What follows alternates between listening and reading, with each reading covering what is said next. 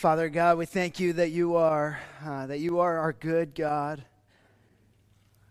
Lord, we come before you as a broken people in need of your glory, your grace, to sustain us, to save us, to redeem us.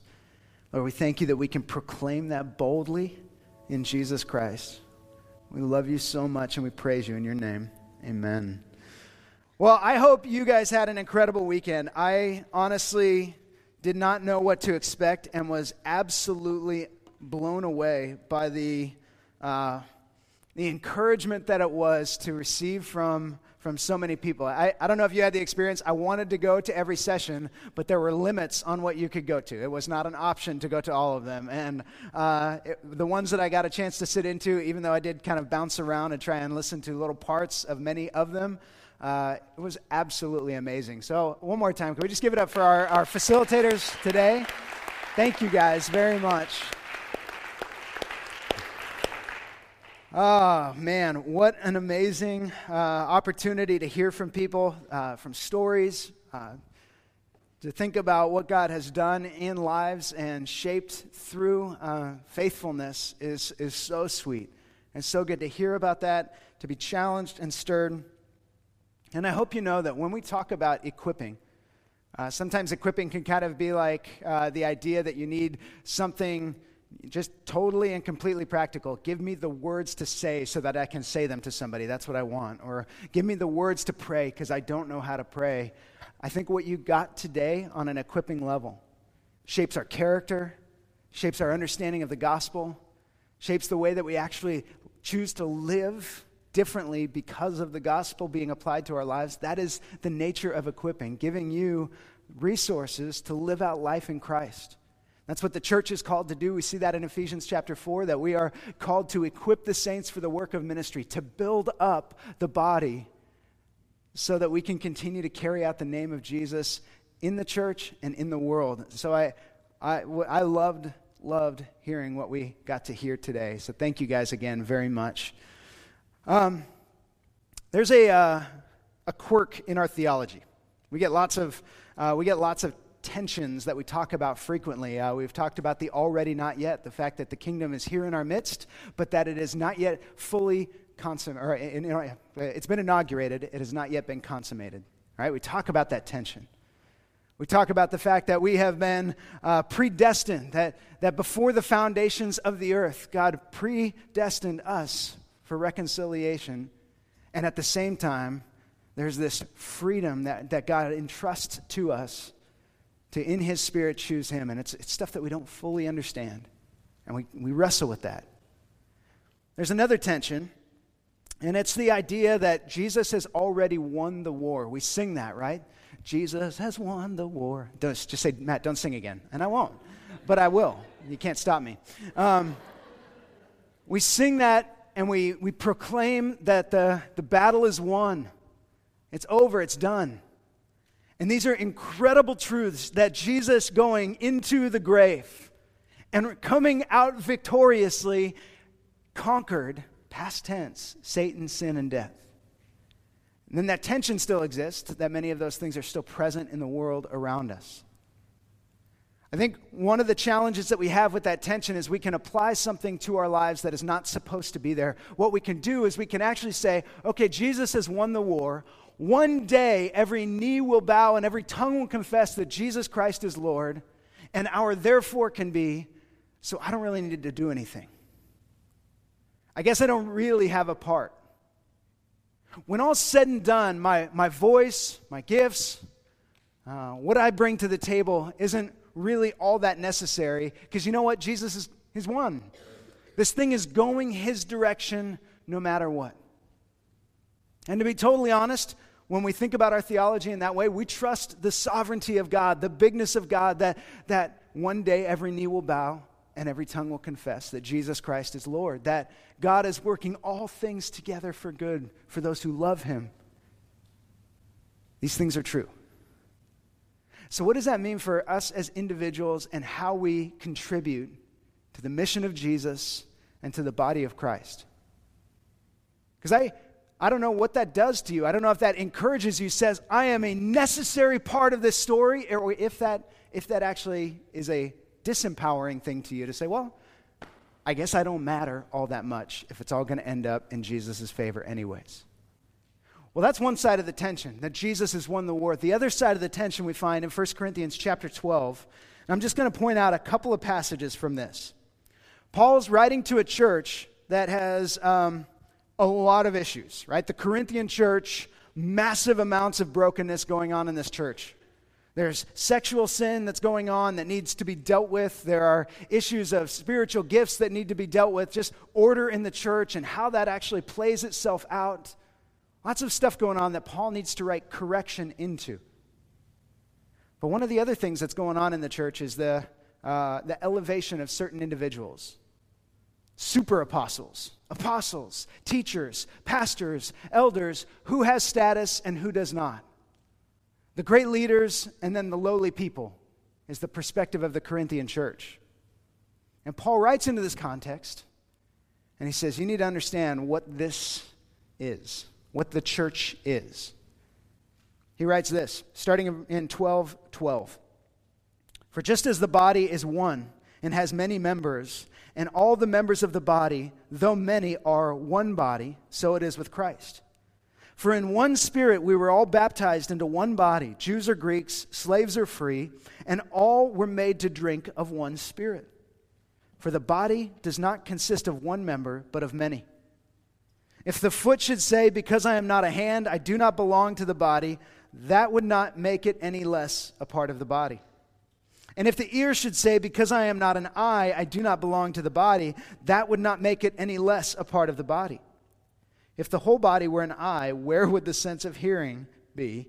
If the whole body were an ear, where would be the sense of smell?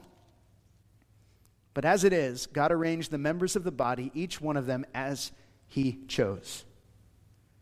If all were a single member, where would the body be? As it is, there are many parts, yet one body. The eye cannot say to the hand, I have no need of you, nor again the head to the feet, I have no need of you. On the contrary, the parts of the body that seem to be weaker are indispensable.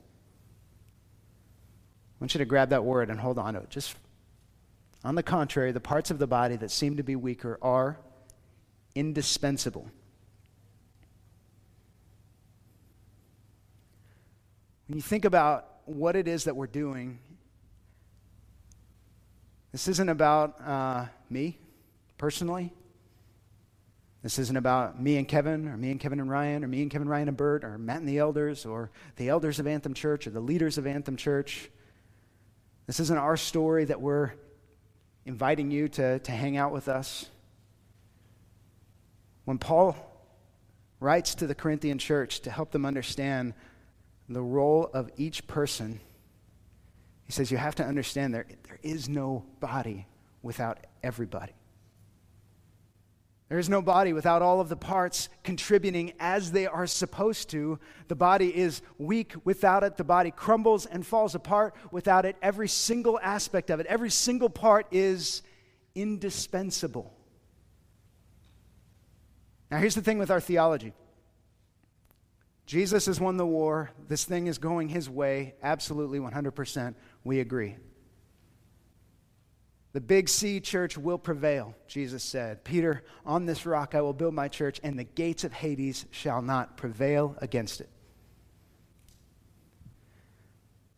And from that we see the local church birthed out of that vision. That in each city that they went, they preached the gospel and churches rose up. And within those churches, that's what Paul's writing to, that there are responsibilities and health and well-being and gospel life that is supposed to happen in each local church. Paul writes to Titus and says, I want you to go into every city and put elders in place. Put things that remain into order. Let's help these local churches take shape so that they can function as the body is supposed to function in each place. We're not looking at the Big C church and saying, well, there's a teacher over there and a prophet over there and a hospitable person down the road. We're talking about the local body of Christ. That's how this is applied in Corinth. And guys, the reality is, and this is kind of terrifying to say, no church, no local church exists forever. There comes a time that local churches close down. They split, they break up. There's issues and sin and brokenness that destroy local churches around the world. And so do we look at that and say that Jesus has not won the war? No, clearly we are still able to say Jesus carries on. He is king over his kingdom. He reigns on high. But the local church has a responsibility to receive the gospel and to put it into practice in our daily life. Go over to Revelation chapter 2 with me real quick, and please be terrified that we're going into the book of Revelation. We're going doom and gloom for the rest of our time here, guys. This is going to get brimstone-y in here. It already is. It already feels like sweat, brimstone. All right. Okay, Revelation chapter 2, this is to the church at Ephesus. We've heard a ton about and from the church at Ephesus. And just the starting point, Jesus is writing letters to 7 churches. A little bit of context. He's writing letters through John to 7 churches. To the angel of the church at Ephesus write, and he gives him a message to say, the words of him who holds the 7 stars in his right hand, who walks among the 7 golden lampstands. I know your works, your toil, and your patient endurance, and how you cannot bear with those who are evil, but have tested those who call themselves apostles and are not, and found them to be false. I know you are enduring patiently and bearing up for my name's sake, and you have not grown weary. Good stuff so far. Verse 4. But I have this against you. This is from Jesus, remember. I have this against you, that you have abandoned the love you had first. Remember, therefore, from where you have fallen, repent and do the works you did at first. If not, I will come to you and remove your lampstand from its place unless you repent. So when you think about the local church and our responsibilities, the way that Jesus phrases it is this lampstand that he's entrusted to the church at Ephesus. Being a church is a gift from God. This is not something to take lightly. This is not something that we consider a small thing at all. It is a huge responsibility to be leaders in a church, and it is a huge responsibility to be members in a church. And Jesus has shared with the church at Ephesus, a church that so often we have looked up to. He said, look, things need to change, or this lampstand that I've entrusted to you is going to be removed. This is where our theology, the tension, kind of finds its center point. We believe that Jesus will move forward, and we believe that we have a part and a responsibility in that. But Anthem is not eternal. Jesus is eternal. Anthem is not. We have a responsibility to pursue a life of faithfulness together, to serve each other, to keep our eyes fixed on Jesus, the author and perfecter of our faith, to press on towards the upward call of God in Christ Jesus. We have to take ownership of what Jesus has entrusted to us as a church. This is our call. You have a part. You are indispensable to the health and ministry and mission of Jesus in this church. Now, I'm not saying you have to be perfect. Guess what? We preach the gospel. Nobody is perfect, not even one. This is not about our collective holiness, and if we trip up sinfully, then we're off the rails as a church. But what I am talking about is this. If we're going to press on and continue forward, it's got to come from a posture of, this is us with Jesus. It's not Matt with Jesus, and we live or die on me. Honestly, there may come a day where I screw up royally. Honestly, I'm praying for this. This has been the craziest week in the history of weeks when you look at brokenness in marriages and things being screwed up all over the place. It's terrifying to see what can happen when a person falls into sin, to see how churches are destroyed through those things. The church goes way beyond me. But I bring this to you because I want you to understand that you matter. Your pursuit of God matters. The contribution of your gifts matters. The contribution of your service matters. And collectively, we need to see ourselves as part of the church of God, carrying out the mission of God. I just want you to consider the flip side for a moment. What if everybody said, I don't matter? What if everybody said, they don't need my contribution, they don't need my gifts, they don't need my service, they don't need my love, they don't need my voice, they don't need my resources? What if everybody said that? There would be no church. And so there's that weird tension of anybody and everybody. What if one of us said it? What if all of us said it? I want to proclaim to you your indispensability in the body of Christ. I don't want you to view yourself as optional. We need your ministry. Here's what that means. 4 things. We need you serving the body of Christ in prayer, service, love, and mission. We need you serving the body in 4 areas: prayer, service, love, and mission. Paul cries out to the Colossians, pray for us. Pray for one another to the Thessalonians. I want men everywhere lifting up holy hands in prayer. This has to be a part of our story, that we devote ourselves to praying for each other. I got to sit in on my dad's session, and he challenged husbands and wives to get on your knees once a week, at least weekly, and to audibly, with your spouse, pray for your kids by name. And I just started thinking about that and just saying, it's just the practicality of that is so helpful to just say, yes, I can do that. And to think about the same call for your church. To pray for your church. To pray for its leaders. To pray for your fellow members, the people in your community group. Just as God brings names to mind, to be able to pray for them and lift them up as an intercessor. There's a lot of you that at times are going to need to be prayed for. In fact, all of us at times are going to need to be prayed for. That doesn't stop you from praying for people. That doesn't remove you from the list of people who pray for, even though you yourself need prayer, because we all do.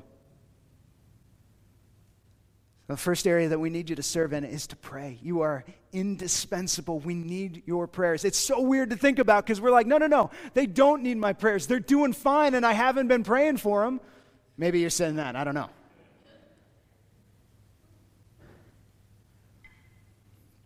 I don't know where the moment is where Jesus is like, all right, I'm going to remove the lampstand. I don't know what that threshold is of people who are choosing not to pray, of people who are not walking in obedience, of people who are not being faithful. I don't know. Jesus doesn't give us anything like that. But I do know that he calls us to pray for one another, to intercede on behalf of each other. So I want to challenge us to be a church that prays for this church, that prays for the leaders, that prays for our community, that prays for the gospel to advance, to be a people who pray. We need you and your prayers, first of all. We need your service. Anthem is built on being an all-hands-on-deck church. I get jealous of Camarillo and Ventura sometimes because they still have to set up and tear down. They still have to call everybody at 6 a.m. and say, if you don't show up, this thing doesn't happen. And here at TO, we got this big fancy building. This big building, and we won't call it fancy. And sometimes it can feel like we don't need as much help. And there's not as much to do, and I don't know how to serve, and those types of things. And I don't know when that thought might have crept in, but we need everybody to serve all the time. We need you leading and hosting community groups. We need you serving in kids, loving these kids, praying for these kids, teaching these kids, cleaning up from these kids. They are messy. We need you in students. Do you guys remember middle school and high school? It's the worst. They need you. They need people in their lives who love Jesus and who will share Jesus with them. We need you in worship. Not just singing, but singing. Not just playing instruments, but playing instruments. We need you in the tech booth. We need you cleaning up, setting up, tearing down, helping us transition to Maranatha as they get ready for their services, doing all of the things that need to happen to be worshipers here, Third Thursday, celebrate generosity, all of the different things that we do. We need you in behind the scenes things all the time. Ryan right now is doing a job that 7 people should be doing. And honestly, we need to get better at releasing a lot of those things and being leaders of leaders. That's a big part of our task. That's why we talk about cultivating more leadership in the church, because we need to get better at that. But we need people bringing just hours upon hours of help and service, not just so that we can exist.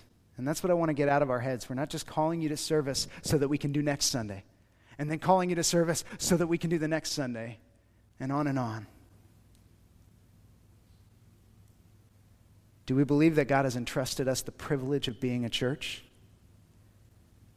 Then we serve to facilitate life as a body. We meet needs, we minister to people, and we take care of each other. And that's what part of being the body of Christ is. We need your service. We need you to love. Kevin talked about this. Love one another. It's like Jesus called it the greatest commandment. Love the Lord your God with all your heart, soul, and mind, and love your neighbor as yourself. I think we should probably elevate the status of love pretty high. We need you loving people, that they can experience Jesus because you love them. Just think of the domino effect of if you don't, and the person sitting next to you doesn't, and the person sitting next to them doesn't, and on down the row, and there is no love, and we have lost the love that we had at first. Repent, or I will remove your lampstand. It matters if you love people. It matters if you choose to express the love of Jesus to the people around you. We need you doing that. And we need your mission. It's a silly thought to think that the church can do the mission of Jesus. That's really never how Jesus set this thing up. I loved this quote. It still rattles around in my head. Jesus said, "You go make disciples and I will build my church." He didn't say, "I will make disciples and you go build my church." Still wrestling with that one. Still trying to figure out the implications of that. But I heard that in South Africa and I was just like, oh my goodness. Jesus told Peter, "On this rock I will build my church." And the commission that he gave to the people, the disciples, was go and make disciples. Teach people Jesus, show them who I am, express the love of God to them, share the gospel, and the church will emerge around that, will build around that. Jesus does that part. It's his church. He's the senior pastor. He's the great shepherd. And we've been tasked with making disciples.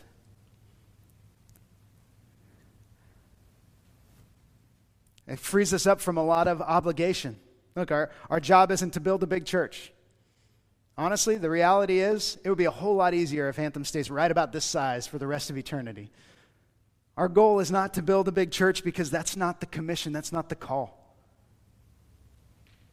We are called to be faithful. We are called to make disciples, and we are called to love one another. And then Jesus gets to do with that what he wants. I believe we'll see people come to faith in Jesus through that faithfulness. I believe that we will see incredible things happen. But our focus needs to be in the right place. The reason that I bring all this up this afternoon is the idea behind the summit, the vision behind the summit was to create a space where we propel us into the year ahead. What does it look like to be Anthem Church as we move forward in 2015, 2016? And the fact is, we need each and every one of you. And I hope you hear that. I want you to see Anthem Church as yours, not ours. And there's a beautiful moment where the things go from saying, yeah, I love that church. I love what they're doing, to I am that church. I love what we're doing. I love what God's doing in us. If we are the body of Christ, then there is no separation of Anthem from you. You are the body of Christ. That is, identified as Anthem Church. So I want to invite you guys to take full ownership of life as the body of Christ. Your gifts, your service, your mission, your love, we need it. I don't know what that means for each one individually, because honestly, we all have a wide variety of gifts, many, many, many members, one body, and we all contribute to what makes the body work. But I want to invite you to this.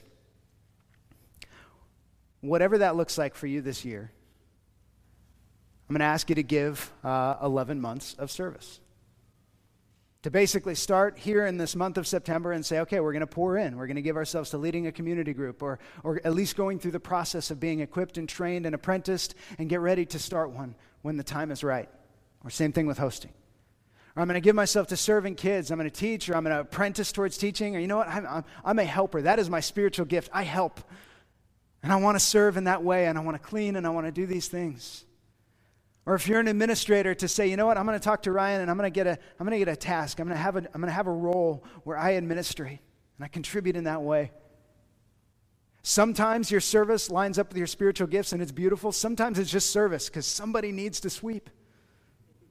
Somebody needs to teach. Somebody needs to lead. Somebody needs to sing. There's things that need to be done, and it's not always in a spiritual gift context. Sometimes it's just because we do what needs to be done.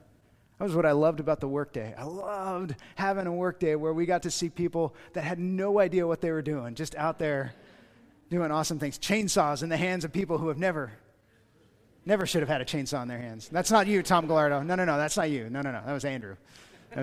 Yeah. Tom looked like he knew what he was doing. All day. Were you rattling for 3 days afterwards? Because that was a long day of chainsawing. All right. This is a rabbit trail.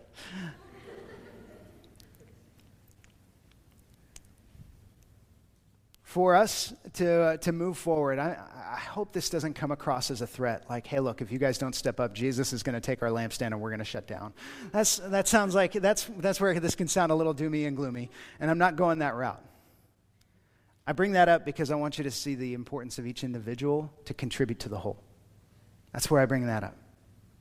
I want you to see yourself as important to this mission.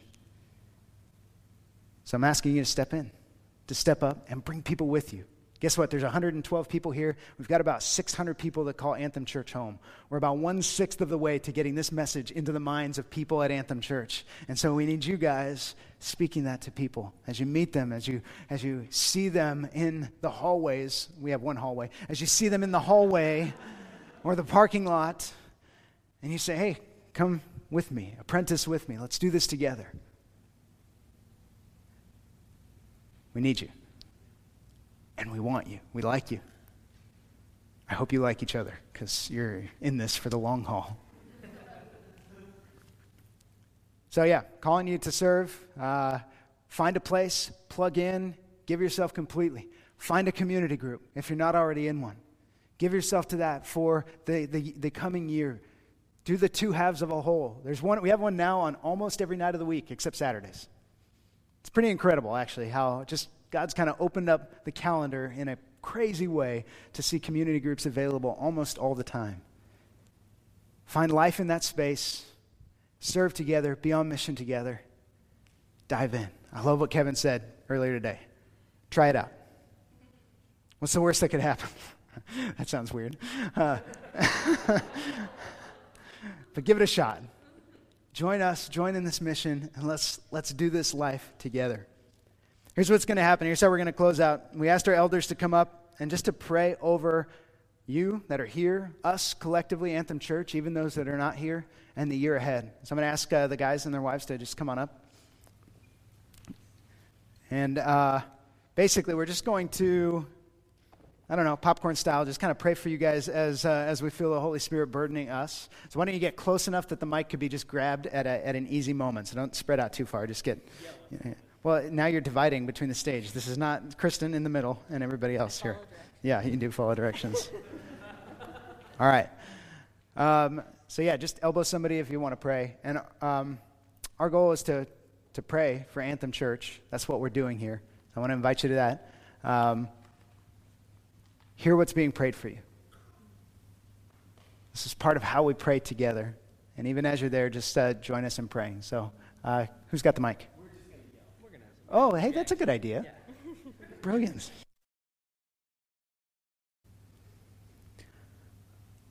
Lord, we give ourselves to you.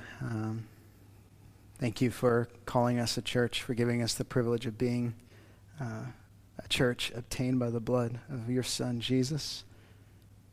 Lord, would we treat that with all the awe and respect that it deserves, that you are God and King.